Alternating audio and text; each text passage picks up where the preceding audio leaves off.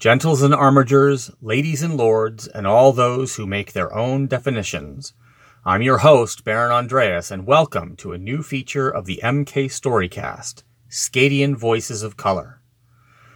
When I started the MK Storycast, one of the things I wanted to try and do was make sure that the stories of everyone were told. Diversity, inclusion, and equity are very important to me, and I want the Storycast to reflect that. But I wasn't sure if it was appropriate for me to be guiding those recordings. So I was very happy indeed when my associate, Warder Rashid, stepped up and decided to launch this special MK Storycast series, Scadian Voices of Color. Rashid will be interviewing many people of color in the SCA over the course of the next few months, and we here at the MK Storycast are very pleased to be bringing those interviews to you. When they're ready, they'll be released about halfway between MK Storycast episodes. This inaugural edition features Rashid's interview with Lady Zara, so let's get started.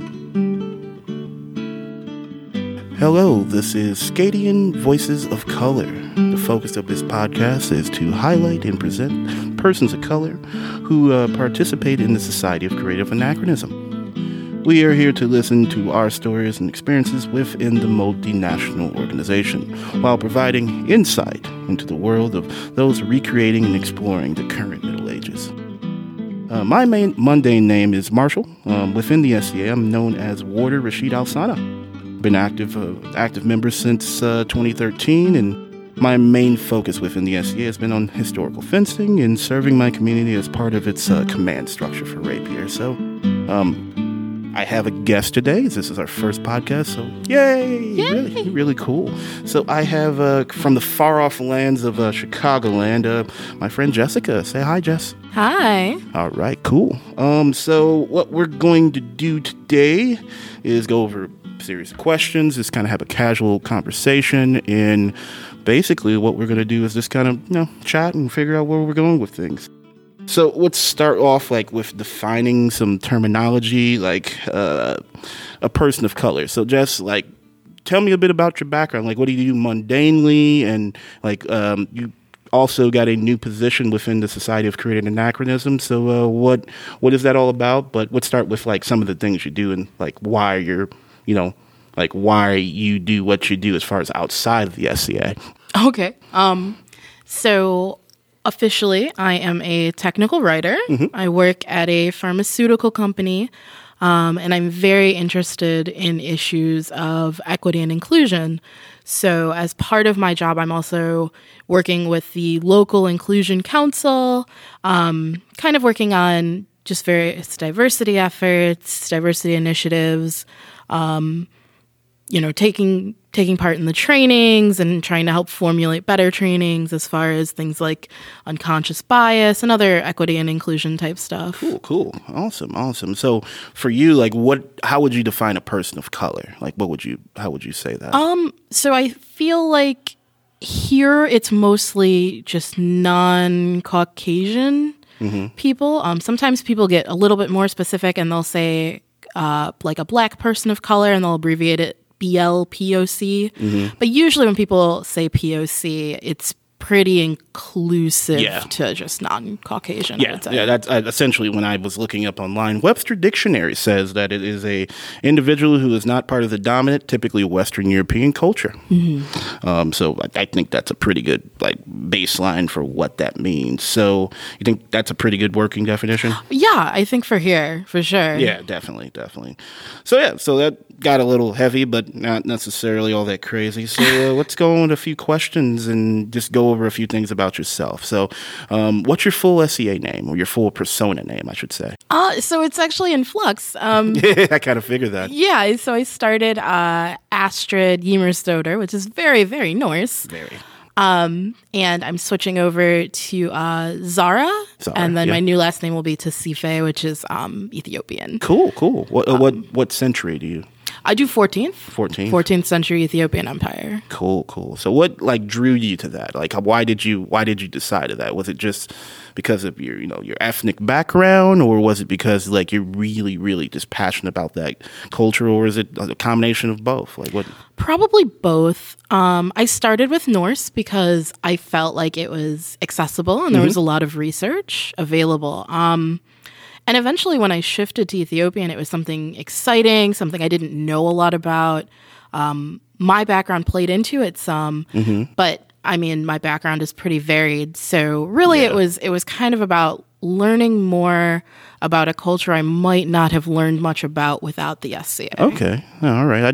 I did a very similar thing when I was trying to hammer down my persona, because it's Middle Eastern. It's Turkish in particular, but I still don't know a ton, but I'm really excited about learning about it. So yeah, it's super cool. Yeah. So how'd you get involved with this crazy group of our friends? Like what got you into the SCA? How'd you get here? So I didn't know the SCA existed when I was younger. Same here. I really loved going to Ren fairs, but I've always been a huge history nerd. And somebody was telling me about a group of people that, hey, you know, maybe they enjoy going to Ren fairs too. And I'm like, oh, okay. And it was kind of all just kismet from there. I went to my local group, and I realized that what we do is very different, but in all of the ways I wanted. Cool. Yeah. I very similar path for me as well. Like when I was a kid, I used to go up to the Michigan Ren Fair, and I enjoyed the heck out of that. It was amazing. Apparently, turkey legs are not, period. Oh, no. I know, yeah. Oh. Yeah, so like as far as like your activities and as far as the SCA are concerned, like what are some of the things you do? Oh, my gosh. I think this is where I would kind of laugh and say everything, but it feels like that. So I guess I am very service oriented. Okay. Retaining was kind of the first way that I really got to meet people. I enjoy cooking mundanely, and so I'm interested in that. But I've gotten more into kind of the equity and inclusion stuff as time has gone on, as I've kind of seen the need for it in our community. So that's more where I sit now, a lot of classes with that, roundtables, discussions. And then, like you said, I have a new officer position associated with that. So that's pretty like, cool. Why do you feel, and this is just a general question, because I get people that look at, you know, I tell them what I was planning on doing. Like, well, why do you feel like inclusion and making sure that people's voices are heard is important? I mean, so I guess the easy answer would be because we should care what everyone thinks and we should take into account what everyone thinks. But on kind of just a more general level, we are a community that really benefits from diversity of not only our members, but of the personas that they do. The more we have to explore, the richer our events become. We can have classes in areas that we couldn't offer classes in before because we didn't have the subject matter experts before. And we're bringing people from all backgrounds together, and it allows us to grow our population, which I think is always a concern when you have a club like ours. Yeah. And have you had any pushback about that? Anything that you've noticed about that position in particular, as far as like trying to include more cultures, include more perspectives, include more people that are outside of the dominant culture? So it's been hard. I think there's definitely been pushback. This is a new position. It's the it's literally the Diversity, Equity, and Inclusion Officer, and it's society wide, and it's brand new. And I think people are still wondering what to expect. Okay, they're kind of wondering how that's going to manifest itself.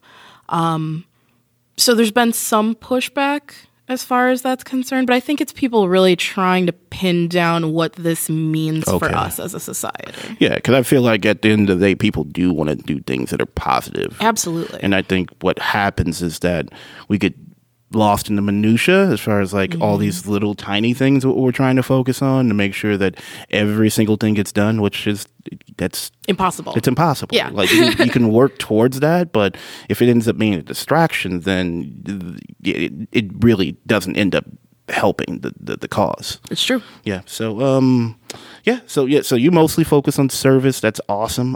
As far as like nerddom in general, like what are some of the things that you do outside of the SCA? Like what are some of your favorite things? Oh, I'm just kind of your general fantasy Tolkien-esque nerd.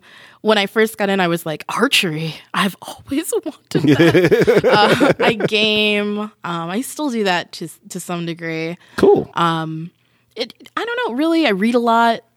Again, that Tolkien-esque. sci-fi is wonderful, and I really like kind of the popular films surrounding that. Okay. Very, very general nerddom. Cool. I think we all have a lot of that coming into the SCA. No, that's kind of like, that's the low-hanging fruit. Like, it really is like, all right, oh, so you like Dungeons and Dragons, huh? All right, cool. Right. Or, oh, you like Magic the Gathering, neat. Right. Like, yeah, and I think it's because people, like, if you're involved with the SCA, you generally have an interest in things historical and things gamey. It's true. Yeah. Well, and what's nice about that is you kind of already have something in common off the bat. So it's that common ground. So even when we're talking about issues of equity and inclusion, where it can be a little tricky sometimes, I feel like there's a connection there. Yeah. So that's cool. It's an opportunity to really connect with people, not distance. So, like, what do you think are going to be some of your biggest struggles as far as the office? Like, what do you think, like, I already kind of talked about pushback, but, like, what are some things specifically that you think is going to be a big, like, stumbling block? So we are dealing with marginalized groups that are mostly minorities in terms of numbers. So it's going to be about trying to get their voices heard. And some of those marginalized groups I'm a member of and some I'm not. And either way, it's going to be about me seeking what they need and then finding a way to build a framework that works for everyone. And since we are such a huge organization, what works for everyone is going to be very, very different from place to place, kingdom to kingdom. Like, even down to barony to barony. It's true. Yeah. And on that, like what's your local barony you play with? Like, what's their name and, how are you involved? So I am in the Barony of Ayrton, which is the Chicago region. It's very big. And Chicago is very trafficky. Yes. So it feels bigger when you're in traffic. And I help our Baron and Baroness, Gareth and Hillary, as a member of their staff. Wonderful people. Yes, they are. They are awesome. And it's really cool because we are, we're a major metropolitan area. It is very diverse.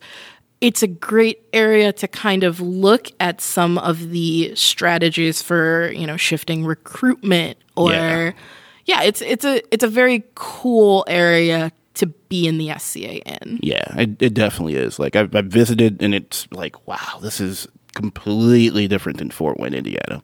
Right, but we're all part of the same kingdom. I know, and it's so beautiful. that's how it gets so complicated to kind of what works for everyone, right? And that's the thing, like, trying to figure out a common ground as far as, like, I like what you said about going in and, like, finding the marginalized groups and hearing their voices and letting their voices be heard instead of dictating to them like this is how it should be done. That's something that I think a lot of allies struggle with. That they don't realize that they're getting, they've lost the original focus. So it can happen. It's not, it's human nature. Right. It's they're not being evil. They're just they lost their focus for a little bit. Like, hey, let's redirect. Let's do this, like, right over here. Don't forget what we're doing. Well, and so few of us are not an ally. I mean, so I am both a member of a marginalized group and also an ally to other marginalized groups. And it's always a learning process on how to be a better ally to other people. And I can build on my experiences, but sometimes it's challenging. It is a challenge. Like, it really is. Like, trying to balance your own personal things that you're working on versus, an entirely different group or groups. Trying to find that common ground is, like, a really tough thing. And keeping your perspective separated so that you can say, hey, this is how I would react, but I'm not where you are. Yeah. So I need to put how I feel on the back burner and really listen to what you need from me. Yeah. Sometimes it's hard. It is. Like, and it's one of those things where you see someone, you're just like, hey, oh my God, this is amazing. This is really cool. I want to help and show you things. And, like, I got to really know that person before, like, I just assume that they want to just, like, do all the things. Like, that's just generally speaking. Right. Like, I catch myself. So, funny thing is, how often do you see persons of color in your local group or in the kingdom, and how does that make you feel? I've seen, I think, more people of color today than 3 or 4 years ago. Wow. And I feel like I continue to see more as time goes on, which is really heartening. When I first joined, there was only a handful of people that I knew who were people of color. And I feel like we all immediately like met and hey, you're here, I'm here, just letting you know if you need anything. Which I mean, on some level was very cool. I think that's kind of how I right? met. I remember that's how I met you. I'm just like, that might be. Yeah, I'm just like, I think we were at maybe a crown tournament, no, coronation, and I'm just like, oh, look, a black person. I know. Hello. Well, and you totally, you don't want to tokenize, but at the same time, you're like, just so you know, I'm here too. So if you need anything, it's always a weird dynamic, but not a bad one. It's true. Yeah. So going back to recruiting, because you kind of touched on it earlier, like, what do you do personally to like maybe encourage or show like persons of color what the SA is about? Because some of the negative things that have come out in the last couple of years have, hasn't helped. It's true. So visibility is important to me. I try to, on a personal level, I post a lot of pictures. I enjoy taking pictures, so that works. Yeah. And I have been encouraging people to kind of send pictures of themselves into put on our official promotional materials because we really do need people to know, hey, we're here already. We are not doing this. No. We're here and you might not see us because, some of our promotional materials are outdated or we're in the process of updating it or, what have you. They need they've needed a refresh do. for a little while. I also think recruitment could really benefit from looking at kind of underserved communities and cultural centers in underserved communities. Like we have in Chicago, an Africa House International. Oh, okay. There's various museums. I think reaching out to them and seeing if there would be an area where we could do maybe not a full demo, but have a table set up, offer brochures. Right. Like I said, I didn't find the SCA until I was in my mid-20s. Yeah. And it's definitely something that I would have been super into in college. Well, that's the thing. I think when I was a kid, there was a local group that came into my middle school and did some like medievally things. It could have been the SCA. I don't remember. But it clearly didn't stick for you. I remember it, but it wasn't like, wow, I need to do that. Right. That's so cool. But like I saw it much later in life after college and moving to Fort Wayne and going, oh, okay. Oh, friend just randomly invites me to a fencing practice. I'm just like, oh, this is cool. I like this. Yeah. I can do this. So, as far as like any unique situations or issues as a person of color, like that you've encountered in the SCA, have you had any? Because I've talked to a few people. They're like, oh, not really anything. I'm like, really? Like, really? Yeah. Ooh, wow. Like, I personally have that. It's one of those things where if I'm traveling and I'm going through these little towns, especially here in Indiana, I'm like, oof. It's always in the back of my mind. Yeah. People just assume I'm part of the Nation of Islam, so they don't bother me. But see, that's scary too. Sometimes. I know, right? I'm just saying that's a thought, right? Right. It's always. I feel like it's a concern that maybe people don't realize that people of color have. Yeah. Because they have the benefit, they have the privilege. I'm using the word. You're using the word. Of not having to deal with that. It's true. Yeah, it's true. I have definitely run into several issues. I mean, and a lot of them are not things that people would consider major. Subtle. When we talk about the concept of microaggressions, or sometimes people call them micro inequities, people don't realize how wearing it is to kind of get that same little pinprick every day. I get mistaken a lot for the other black women in our kingdom. Oh. Of which there are like 5. Yeah.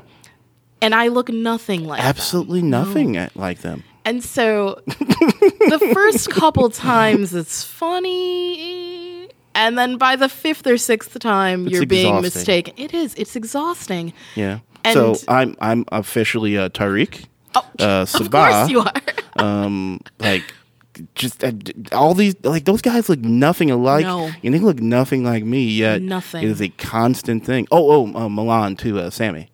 Of course. I'm like, hello, Your Excellency. Like, no, nay. no crowns, no cornet. That's Well, and it's a million. It's all the little statements. Sometimes people who mean well will kind of do the, is this offensive to you? And I'm like, well, it wasn't until now it is. Now I didn't realize that's where you were coming from. And again, generally, people mean well. They do. Like, I constantly get like, well, you're really well spoken. I'm like, like, what does that mean? English is a constant thing for me. Being a writer and then hearing, oh, you speak such good English. And I'm like, well, that's all I speak. Yeah. So Hello, I'm from America. one hopes. Yeah. One hopes my English would be good, being, having it as my first language. It's what I only speak. I don't speak other languages. It's true. And it's hard. It really is. And I think people really underestimate the wear and tear just on your person that it takes to deal with that kind of uncomfortable situation and laugh it off 3 or 4 times a week. Now, here's an interesting perspective. Like, I get this a lot myself, is that within the SEA, we are dealing with nerds, and nerds to a certain extent feel ostracized within the greater community, which I don't think it's as less more. Like, it seems that seems less accurate now. No, everyone's a nerd. Yeah, that's everybody. It's cool to be a nerd now, but there's still that us versus them, the outsider mentality. And I think that within the SEA, because of that existing, they somehow feel like, well, I can't be racist or have, not, I'm automatically an ally because I'm a nerd. I'm like, And see, that's one of the things I want to be really careful of dealing with issues of equity and inclusion, because, we're not just talking about issues of race. We've got class, accessibility, we've got class, we've got the LGBTQ plus community. It's really... Or sexual orientation and gender identity is a big thing, and it's one of those things that it can't be ignored. In different communities and different even minority groups interact with those other groups in a different manner. It's true, and we need to be aware. We need to keep intersectionality at the heart of what we do and how we interact with each other, and understand that my perspective as a marginalized person does not give me all of the knowledge to then see the world from your perspective. Yeah, you can't speak for all minorities. It's true. I that's something that I constantly struggle with in the SEA when people are meaning people well. assume we can, though, like, right? Oh, okay. How do you, as a black person, how do you feel about? I'm like, I can speak like Marshall or Rashid can speak about it, but I can't speak for the whole of blackdom. Right. That's just not fair. Well, at the next meeting, we'll discuss. No. Yeah, well, I joke about that too. Like, oh yeah, I'll discuss that in the Black Nerd meeting, the blurred meeting. The blurred every Wednesday, 7 p.m. So, like, over your time in the SEA, what are some of your favorite things you've learned, like just in general? So all of the research I've done into Ethiopian history has been amazing. Okay. It's really an area that I had never focused on in school. I knew next to nothing about its history. And it's just such a cool region. It's just even such a even cool today region. It's a fantastic thing to study. Yes. Yeah. And there was a war going on there very recently that has ended within the last couple years. Yeah. It means that travel there has become much more plausible. And so we're actually looking at that. Because a few years ago, that was like a no. It was a no-go. Yeah. You could do, Addis Ababa, but you could not do any of the outlying regions. Yeah. So that's been really cool. I feel like I learned something new all the time. Cool. I knew nothing about archery before the SCA. I constantly am learning things about brewing, winemaking, just brewing, very venting. random. Yeah. Yes. And it's things that I didn't know that I cared about. And then people start talking about them and I'm kind of like, oh, wait, that's really cool. So people's passion Absolutely. is like one of the things that inspires you. Oh, absolutely. It really drives my interest in things to see people so enthusiastic about what they love. I know. I took a class about yesterday about fighting with a short stick, and the person teaching it was a good friend of mine, Jorsa. I know he's going to listen to this. So. Shout out. Yeah, shout out. Went over it, and just the passion the man had. Mm-hmm. And the passion the man had to teach that. And and there was a lady that sitting in the class, and she's like, "Oh, I can't do." Like, yeah, you can. Just get up there. Just do it. And I think that's an attitude that we, as a society, not just within the Society of Creative Anachronism, but as a society, we should really take on. Is like, hey, let's just do it. Let's see what happens. Right. You fail, whatever. I love that we encourage that. Yeah. I do. Because, not everything is for everyone. No, and you might try something out and go, how do you know? How do you know until you like it? How do you know? You just kind of do it. It's true. So what advice do you have for persons of colors that want to join the SCA? I mean, honestly, I want to say jump right in. Mm-hmm. I know that there's some trepidation there. Yeah. I know there is. And there's no way to kind of divorce that. Yeah, you can't put a kibosh on that. You just kind of... You can't, because we are a microcosm of society. Yeah. And there are problematic aspects of our society. Yeah. And you're going to find that in any organization, any group of people. Yeah. But I have found the SCA to be incredibly welcoming. It's amazing. It's a community that I wouldn't trade for anything. Yeah. And I think giving it the chance, perhaps reaching out to other people of color within the SCA to kind of get the advice, get the perspective, get a baseline, and then get to know people before you go in. So it doesn't feel as alienating to kind of walk in and potentially be... Now, what about those who aren't persons of color? Like, what advice would you have for them for attracting more people that aren't part of the greater European-focused groups, the dominant groups? I think really being aware of being inclusive. Look at the language. If someone is doing something a little bit differently than you would, if people are pursuing a persona that you haven't seen before, being excited or enthusiastic, being welcoming about it, rather than, oh, hey, I don't know if you can do that. There's no reason to be negative. If people are still learning, if they're still kind of figuring out where they are and what they want to do, I think the worst thing you can do is be discouraging. Well, that came up in one of the classes you were teaching. A fella, white guy, he was just like, hey, I'm just a dude. I don't know any of this stuff. Like, what do I do? Like, there's something the guy's, trying to learn something that's beyond his scope. Well, how would you approach that if this person wasn't a person of color?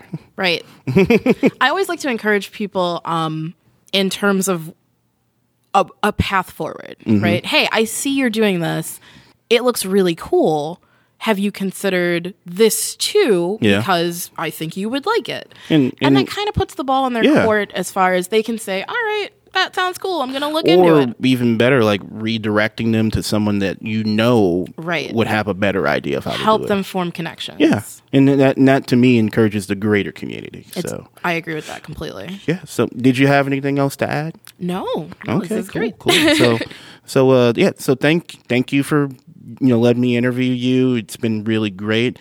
Thank you for having me. Yeah, I really enjoyed our discussion today. So now this concludes our podcast today. I would love to talk to more of you. So be sure to contact me in the email. It's going to be on the page.